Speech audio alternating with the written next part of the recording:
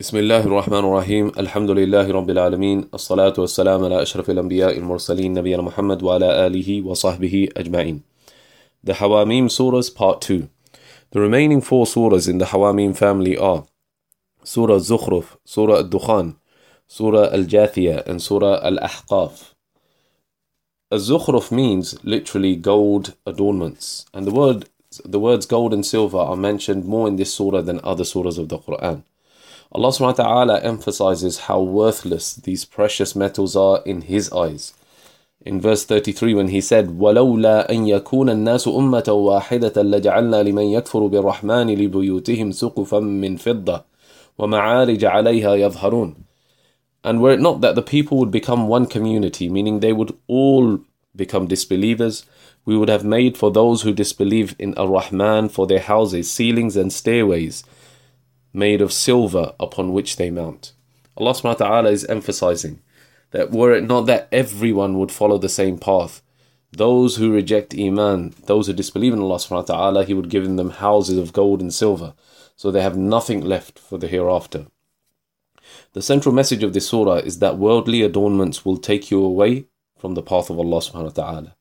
Zuhud or aestheticism means renouncing the dunya, in the sense of not clinging to it and making it the most important goal in your life. It doesn't mean that a rich person cannot have zuhud. A rich person could have zuhud providing the wealth is in his hand and not in his heart. Just like a poor person might not have zuhud, irrespective of the fact that he doesn't have wealth, because he craves wealth and chases after it and makes it the most important goal in his life and ignores Allah subhanahu wa ta'ala, irrespective of the fact that he doesn't actually own any wealth. Pharaoh in this surah is shown as a symbol of materialism.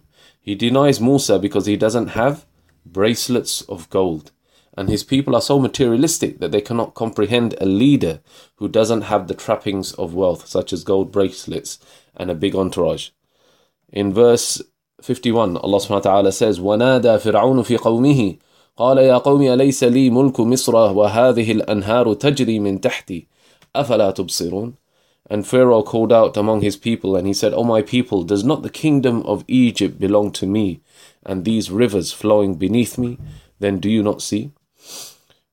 Not only does he refer to gold bracelets and material possessions, but he speaks about the great river Nile, how it flows under his palaces, how he has control over it. SubhanAllah, it's an irony, and it's a common theme in the way Allah subhanahu wa ta'ala punishes people who are arrogant, that often the things they boast most about are the things which are used to destroy them. Pharaoh used to boast about the water, about the river Nile, and it was that same water which he was drowned in. Ad used to boast about how strong they are.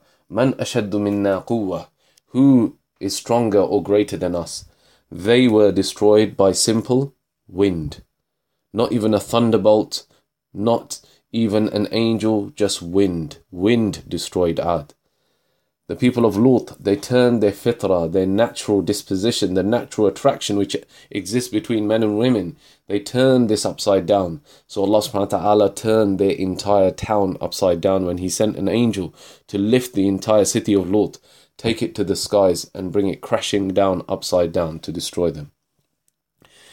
An opposite to that mentioned in this surah is Isa alayhi salam. He is the role model of zuhud and aestheticism. How he used to go from place to place calling people to Islam with no material belongings and the most simplest of clothes. وَلَمَّا جَاءَ عِيسَى بِالْبَيِّنَاتِ قَالَ قَدْ جِئْتُكُمْ بِالْحِكْمَةِ وَلِأُبَيِّنَ لَكُمْ بَعْضَ الَّذِي تَخْتَلِفُونَ فِيهِ فَاتَّقُوا اللَّهَ وَأَطِيعُونَ. And when Isa brought clear proofs, he said, I have come to you with wisdom and to make clear to you some of that which you differ. So fear Allah and obey me. Surah Dukhan. Allah subhanahu wa ta'ala mentions in Surah Dukhan the great virtue of Laylatul Qadr, which we have spoken about before in a separate recording. And Allah subhanahu wa ta'ala then goes on to speak about the Dukhan. فَارْتَقِبْ يَوْمَ تَأْتِ السَّمَاءُ بِدُخَانٍ مُبِينٍ. This is in verse 10. Then watch for the day when the sky will bring a visible smoke. This visible smoke could be referring to the great smoke towards the end of days, which will drive people to their place of reckoning, Or it could refer to the time of the Prophet ﷺ when Allah subhanahu wa ta'ala punished the Quraysh with a famine. And there was no rain for a very long time, which causes the earth to become dusty and to be blown away, and creates this kind of smoke effect. يَغْشَى النَّاسَ هَذَا عَذَابٌ أَلِيمٌ. Covering the people, this is a painful torment. رَبَّنَا اكْشِفْ عَنَّا الْعَذَابَ إِنَّا مُؤْمِنُونَ. They will say, our Lord, we must remove from us the torment. Indeed, we are believers. This surah warns about how intractable disbelief is. Allah subhanahu wa ta'ala causes people out of His mercy to taste some portion of the punishment in this world before they face it in the hereafter, as a warning to bring them back to Him and to remind them of Him. And how people, when they face these minor punishments, they turn back to Allah subhanahu wa ta'ala, promising that they will have faith in Him, that they will worship Him alone, that will turn back to Him. And as soon as Allah subhanahu wa ta'ala removes the punishment, they go right back to their old ways. In verse 15, إِنَّا كَاشِفُ الْعَذَابِ قَلِيلًا إِنَّكُمْ عَائِدُونَ. Indeed, we'll remove the torment for a little. Indeed, you will return. You'll go back to your old ways. And in verse, Allah subhanahu wa ta'ala mentions a verse, it's very tragic. أَنَّا لَهُمُ الذِّكْرَى وَقَدْ جَاءَكُمْ رَسُولٌ مُبِينٌ. How will there be for them a reminder, and there had come to them already a clear messenger? Allah subhanahu wa ta'ala is giving us a depressing reality here. أَنَّا لَهُمُ الذِّكْرَى. How will any reminder benefit them? Why? وَقَدْ جَاءَكُمْ رَسُولٌ مُبِينٌ. There has already come to them a clear messenger. Once people reject a prophet who is there, living, breathing, role model, example, performing miracles, coming with the message, once you reject that prophet, no other sign is really going to do much good for you. You're not going to take heed of the natural signs in the universe. You're not going to take heed of the reminders Allah subhanahu wa ta'ala sent you. Why? Because you've already rejected the most powerful, most potent reminder of all, which is a prophet reciting the verses of Allah subhanahu wa ta'ala. Surah Al-Jathiyah. This is a surah which literally means the kneeling. And it's a surah which cures arrogance. In verse 7, وَيْلٌ لِكُلِّ أَفَّاكٍ أَثِيمٍ. Woe to every sinful liar. يَسْمَعُ آيَاتِ اللَّهِ تُتْلَى عَلَيْهِ ثُمَّ يُصِرُّ مُسْتَكْبِرًا كَأَن لَّمْ يَسْمَعْهَا فَبَشِّرْهُ بِعَذَابٍ أَلِيمٍ. Who hears the verses of Allah recited to him, then persists arrogantly as if he had not heard them, so give him glad tidings of a painful punishment. In the hereafter, every nation, believing or not, will be forced to submit, jathiyah, kneeling. They will fall down to their knees when they see the hellfire brought forward, and the hellfire will be dragged due to its huge size by 70,000 angels with bridles bringing it forward. It will be roaring, sparks will be flying off the size of camels, the intensity of its heat as it comes closer to the faces of people, and the plumes of smoke will be rising out, and it will be bellowing out, craving for people. The hellfire will actually speak, demanding people, demanding inhabitants. It's been created for that purpose. It recognizes no mercy, it recognizes no relief. And then when Allah subhanahu wa ta'ala begins the judgment with people assembled, they will be in complete silence and they will fall to their knees in front of the judgment of Allah subhanahu wa ta'ala and in front of the punishment of Allah subhanahu wa ta'ala. وَتَرَى كُلَّ أُمَّةٍ جَاثِيَةٍ كُلُّ أُمَّةٍ تُدْعَى إِلَى كِتَابِهَا الْيَوْمَ تُجْزَوْنَ مَا كُنْتُمْ تَعْمَلُونَ. And you will see every nation kneeling from the fear. Every nation will be called to its record and told, today you will be recompensed for that which you used to do. Surah Al-Ahqaf. This is a surah which draws a remarkable parallel between arrogance and pride on a macro level of a nation and the arrogance and pride on an individual level demonstrated by a simple child. After describing the righteous child that grows up in the age of full maturity and strength and makes dua for himself, his parents and his children, Allah then moves on to the example of the ungrateful child. وَالَّذِي قَالَ لِوَالِدَيْهِ أُفٍّ لَكُمَا أَتَئِدَانِنِي أَنْ أُخْرَجَ وَقَدْ خَلَتِ الْقُرُونُ مِنْ قَبْلِي وَهُمَا يَسْتَغِيثَانِ اللَّهِ وَيْلَكَ آمِنْ إِنَّ وَعْدَ اللَّهِ حَقٌّ فَيَقُولُ مَا هَذَا إِلَّا أَسَاطِيرُ الْأَوَّلِينَ. But the one who says to his parents, Uff, Uff to you! Do you promise me that I will be brought forth from the earth when generations before me have already passed away into oblivion? While they call to Allah for help, woe to you, believe. The parents will say, woe to you, believe. Indeed, the promise of Allah is true. But this ungrateful child will say, this is nothing but legends of the former people. The child depicted in this verse is one who has reached maturity and full strength and now considers himself self-sufficient. He rebukes his parents with the smallest word of discontent you can say in the Arabic language, which is uff. In modern day terms, it might be comparable to tutting, groaning in discontent, rolling your eyes. SubhanAllah, Allah prohibits the smallest word of disrespect. What about more serious words of respect? What about out and out rudeness? This ungrateful child considers the appeal to faith of his parents to be nothing but ancient tales told in the past. His perception is so materialistic that he can't see further than the people in this world who live and die. He rejects the hereafter with the shallow reasoning that people from previous generations have passed away and they've not come back to tell us. The haughtiness of this child is compared to the desperation of the parent who appeals to their child to believe in Allah subhanahu wa ta'ala. SubhanAllah, when you read the Quran, you'll be left in no doubt about the importance of good treatment of parents. One day a man came to Abdullah ibn Abbas, complaining he had committed a great and heinous sin. And what good deed could he do to make up for it? And Ibn Abbas said, is your mother still alive? And he said, no. So he said to him, go and do whatever good deeds you can. One of Ibn Abbas' students was surprised by this response and asked him, why did you ask, is your mother still alive? And Ibn Abbas said, I know of no good deed greater, more beloved to Allah subhanahu wa ta'ala, than good treatment of your mother. SubhanAllah.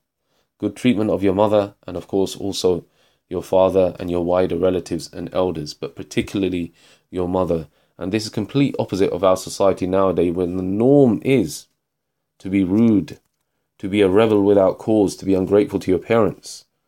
And SubhanAllah, a child who is grateful to their parents seems to stick out like a sore thumb. Surah Al-Ahqaf literally means the sand dunes. And the name of the surah is derived from the place where the people of Ad used to live, which is considered to be part of South Yemen.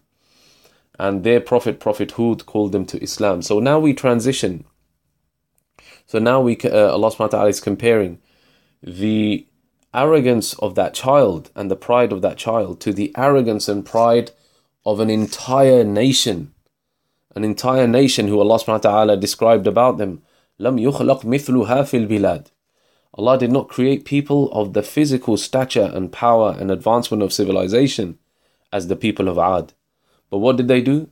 They used the blessings Allah subhanahu wa ta'ala gave them to be ungrateful to Allah subhanahu wa ta'ala. Just as the child uses the blessings which the parents have given them, looked after them, shown kindness, cared for them, to be ungrateful to their own parents.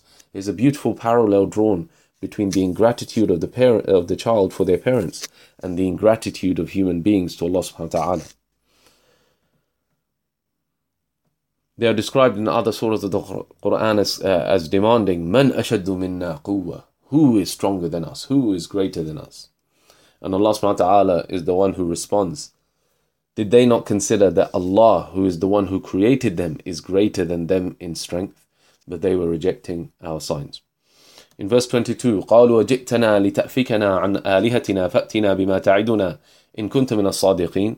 They said, have you come to delude us away from our gods? Then bring us what you promise if you should be truthful. فلما رأوه عارضا مستقبل أوديتهم قالوا هذا عارض ممطرنا بل هو ما استعجلتم به ريح فيها عذاب أليم. And when they saw it as a cloud approaching their valleys, they said, this is a cloud bringing us rain. Rather, it is that for which you were impatient. A wind within it is a painful punishment. SubhanAllah, they were so blinded by their arrogance that they were so blinded by their arrogance and belief about their own invincibility that they could not perceive the punishment of Allah subhanahu wa ta'ala when it was right in front of their own eyes.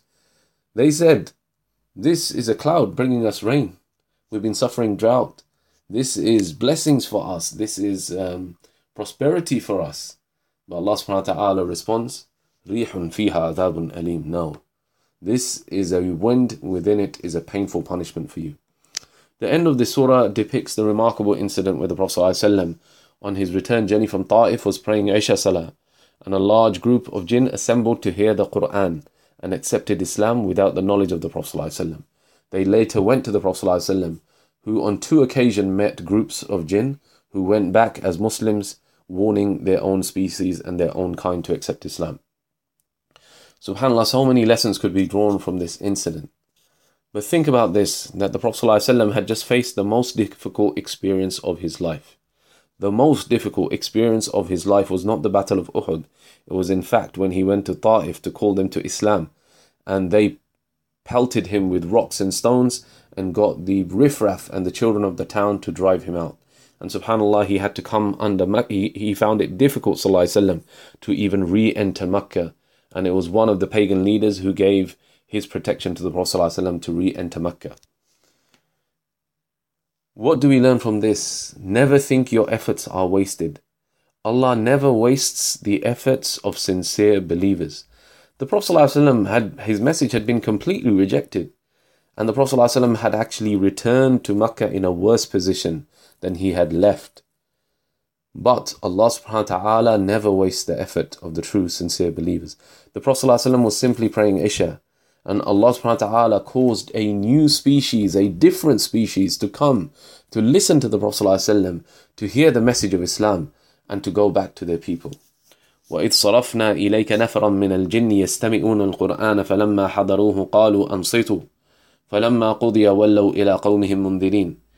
And when we directed to you a few of the jinn, listening to the Qur'an, and when they attended it, they said, listen quietly. And when it was concluded, they went back to their people as warners. SubhanAllah, these jinn simply overheard the Qur'an once, just one salah. And they saw the Prophet ﷺ praying once. And it's enough to inspire them to become callers to Islam. This is the transformational effect that Iman is supposed to have on us. This is the way we are supposed to be, motivated to save our own people, to go back and warn our people. May Allah subhanahu wa ta'ala help us to fulfill our responsibility of da'wah. هذا وصلى الله على نبينا محمد وعلى آله وصحبه وسلم. السلام عليكم ورحمة الله وبركاته.